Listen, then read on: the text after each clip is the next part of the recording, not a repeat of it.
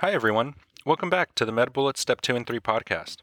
In today's episode, we cover the topic of cardiac tamponade found under the cardiovascular section at medbullets.com. Let's begin with a clinical snapshot. A 45-year-old woman presents to the emergency room for chest discomfort and shortness of breath for the past few hours. She has a past medical history of systemic lupus erythematosus. Physical exam reveals hypotension, muffled heart sounds, distended jugular veins, and positive pulsus paradoxus. An electrocardiogram reveals low voltages and electrical alternans. Imaging shows an enlarged cardiac silhouette on radiography. A team is consulted for an emergent pericardiocentesis. Let's continue with a brief introduction to cardiac tamponade. Clinically, it is defined as accumulation of fluid in the pericardial sac that restricts ventricular filling. In terms of epidemiology, remember that risk factors include pericarditis, malignancy, uremia, systemic lupus erythematosus, tuberculosis, or penetrating trauma. With regards to the etiology, it could be due to pericardial effusion, hemorrhage into the pericardial sac, or iatrogenic. Let's also discuss the pathoanatomy. Remember that the pericardium is an elastic sac that can stretch to accommodate normal cardiac volume expansion. However, if it is stretched beyond normal physiologic expansion, the pericardium will stiffen. With regards to the pathogenesis, cardiac tamponade is caused by increased pericardial pressure from the fluid accumulation, which causes compression of the cardiac chambers. This results in decreased cardiac output and blood pressure. In order to understand the finding of pulsus paradoxus, remember that normally inhalation increases venous return, which expands the right ventricle. However, in cardiac tamponade, the stiff pericardium will prevent the free wall from expanding. So the only area for the right ventricle to expand to is the interventricular septum, which will compress the left ventricle. Then, compression of the left ventricle will lead to decreased filling of the left heart, which will lead to decreased blood pressure. Conditions associated with cardiac tamponade include ruptured ascending aortic dissection and ventricular free wall rupture from myocardial infarction. In terms of the prognosis, in acute cases, cardiac tamponade can develop rapidly. In chronic cases, cardiac tamponade will develop gradually, as the pericardium can adjust slowly to the increased pressure over time. Moving on to the presentation, remember that symptoms include chest pain, fatigability, and patients are often unresponsive to fluid resuscitation. On physical exam, one may see Beck's triad, which is muffled heart sounds, jugular venous distension, and hypotension. Cardiac findings may include increased heart rate, and a pericardial rub may be present if the patient has an inflammatory pericarditis. One may also note pulsus paradoxus, which is a decrease in blood pressure of greater than 10 millimeters of mercury during inhalation. Pulmonary findings may include shortness of breath, but the lung fields are typically clear. And on extremities, one may note cold and clammy hands and peripheral cyanosis. In terms of imaging, echocardiography is indicated for diagnosis of cardiac tamponade for all patients, as it is the most accurate test. Specific findings may include diastolic collapse of the right heart, fluid in the pericardial space, and swinging of the heart with the effusion. Radiography is also indicated for all patients. One should get a view of the chest, and specific findings may include an enlarged cardiac silhouette, which is seen only in subacute cardiac tamponade. In acute cases, the pericardium will not accommodate buildup of more than 200 cc's of fluid, which is required to appear enlarged on radiography. Other studies that may be performed include electrocardiogram, which is indicated for all patients. Specific findings may include low voltage or electrical alternans, which is variations in the height of the QRS complex, which is due to swinging of the heart within the chest. One may also perform right heart catheterization, although this is typically not performed as an initial test. One may find equilibration of pressures in all four chambers during diastole. And remember that when making the diagnosis, it is based on clinical presentation, ECG, echocardiogram, and chest radiography.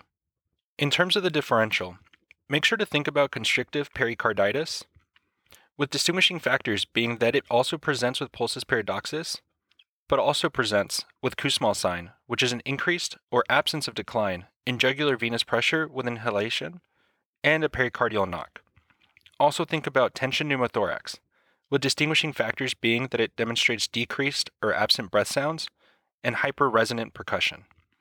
Also think about pericardial effusion, which will present similar to cardiac tamponade, but will demonstrate stable vitals. With regards to treatment, remember that all management approaches should focus on removal of the fluid in the pericardium. Conservative treatment options include close monitoring and volume expansion, which is indicated in cardiac tamponade without hemodynamic compromise. Here, one may perform serial echocardiograms and give intravenous bolus of fluids. Procedural options include percutaneous pericardiocentesis, which is indicated as first-line treatment.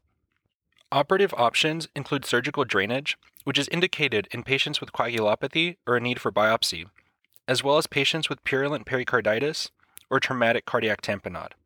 Another option would be surgical drainage with pericardial window placement. This is indicated in patients with chronic pericardial effusions or patients who decompensate. And remember that the most important complication related to cardiac tamponade is death. Now that we've discussed the major points relating to cardiac tamponade, let's walk through some questions to apply what we've learned and get a sense of how the topic might be tested. For the first question, consider the following clinical scenario. A 72-year-old man presents to the emergency department with shortness of breath. The patient has active lung cancer and is declining treatment. He states his shortness of breath has been gradually worsening over the past month. He denies chest pain, fevers, chills, or recent travel. His temperature is 97.7 degrees Fahrenheit or 36.5 degrees Celsius. Blood pressure is 125/82. Pulse is 89 beats per minute. Respirations are 12 breaths per minute. And oxygen saturation is 95% on room air. Physical exam reveals bibasilar crackles on lung auscultation. His lower extremities demonstrate pitting edema that extends to the ankle. A chest radiograph is performed and demonstrates an enlarged cardiac silhouette. Which of the following is the most likely diagnosis? And the answer choices are: Choice 1, cardiac tamponade. Choice 2, heart failure exacerbation. Choice 3, pericardial effusion. Choice 4, pneumonia. Or choice 5, pulmonary embolism. The best answer to this question is choice 3, pericardial effusion. The patient is presenting with gradually worsening dyspnea over the past month and has an enlarged, water bottle-shaped heart on chest radiograph. Given his stable vitals and known lung cancer, a pericardial effusion, likely a malignant effusion from lung cancer, is the most likely diagnosis in this patient. A pericardial effusion can accumulate secondary to multiple causes, including trauma, infection, inflammation, and malignancy. Differentiating cardiac tamponade from an effusion is dire, as tamponade requires emergent stabilization. Patients with a simple pericardial effusion will present with muffled heart sounds and could have electrical alternans on ECG. A chest radiograph may demonstrate an enlarged and water bottle or chocolate kiss-shaped heart, and the diagnosis can be confirmed with an ultrasound, demonstrating an echogenic rim of fluid around the heart. The differentiating factor that suggests a diagnosis of a simple effusion are stable vitals without a positive pulsus paradoxus. The size of the pericardial effusion does not matter when making the diagnosis. Rather, the rate of accumulation is important, as a slow rate can result in a large effusion that has slowly stretched out the pericardium with cardiac compensation, thus the stable vitals. Treatment involves the placement of a pericardial drain or window for drainage, and to prevent accumulation. Let's also discuss why the other choices are incorrect. Choice 1. Cardiac tamponade presents with a pericardial effusion, as seen in this patient, muffled heart sounds, jugular venous distension, and unstable vitals. This patient likely has a malignant infusion which accumulated slowly. It stretched out the pericardium and is not causing tamponade physiology given his stable vitals. Choice 2. Heart failure exacerbation would present with jugular venous distension, pulmonary crackles or wheezes, and pitting lower extremity edema. If this was the etiology of this patient's shortness of breath, then pulmonary edema would be seen on the patient's chest radiograph. Choice 4.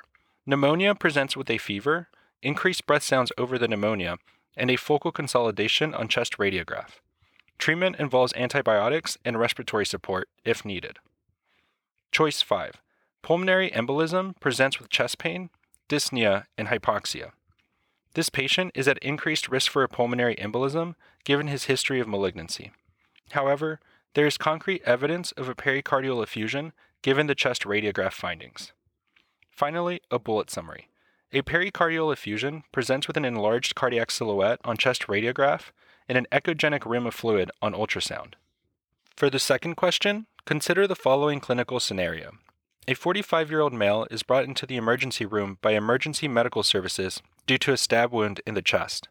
The wound is located superior and medial to the left nipple. Upon entry, the patient appears alert and is conversational, but soon becomes confused and loses consciousness. The patient's blood pressure is 80/40, pulse is 110 beats per minute, respirations are 26 breaths per minute, and temperature is 97.0 degrees Fahrenheit or 36.1 degrees Celsius. On exam, the patient has distended neck veins with distant heart sounds. What is the next best step to increase this patient's survival?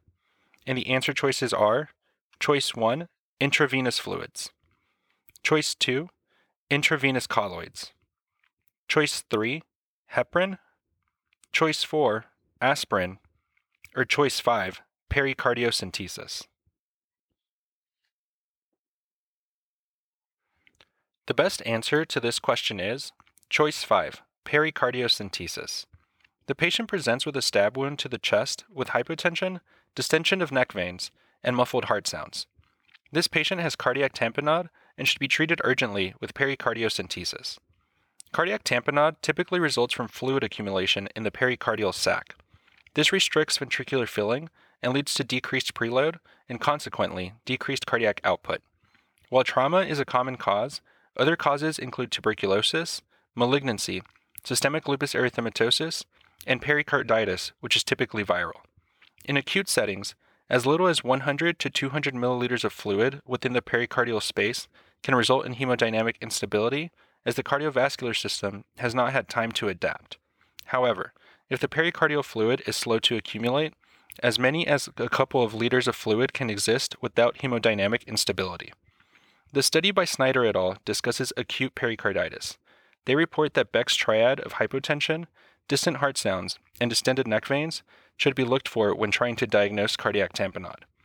They state that cardiac tamponade is present in 5 to 15% of patients with acute idiopathic pericarditis and 60% of those with neoplastic, tuberculous, or purulent pericarditis.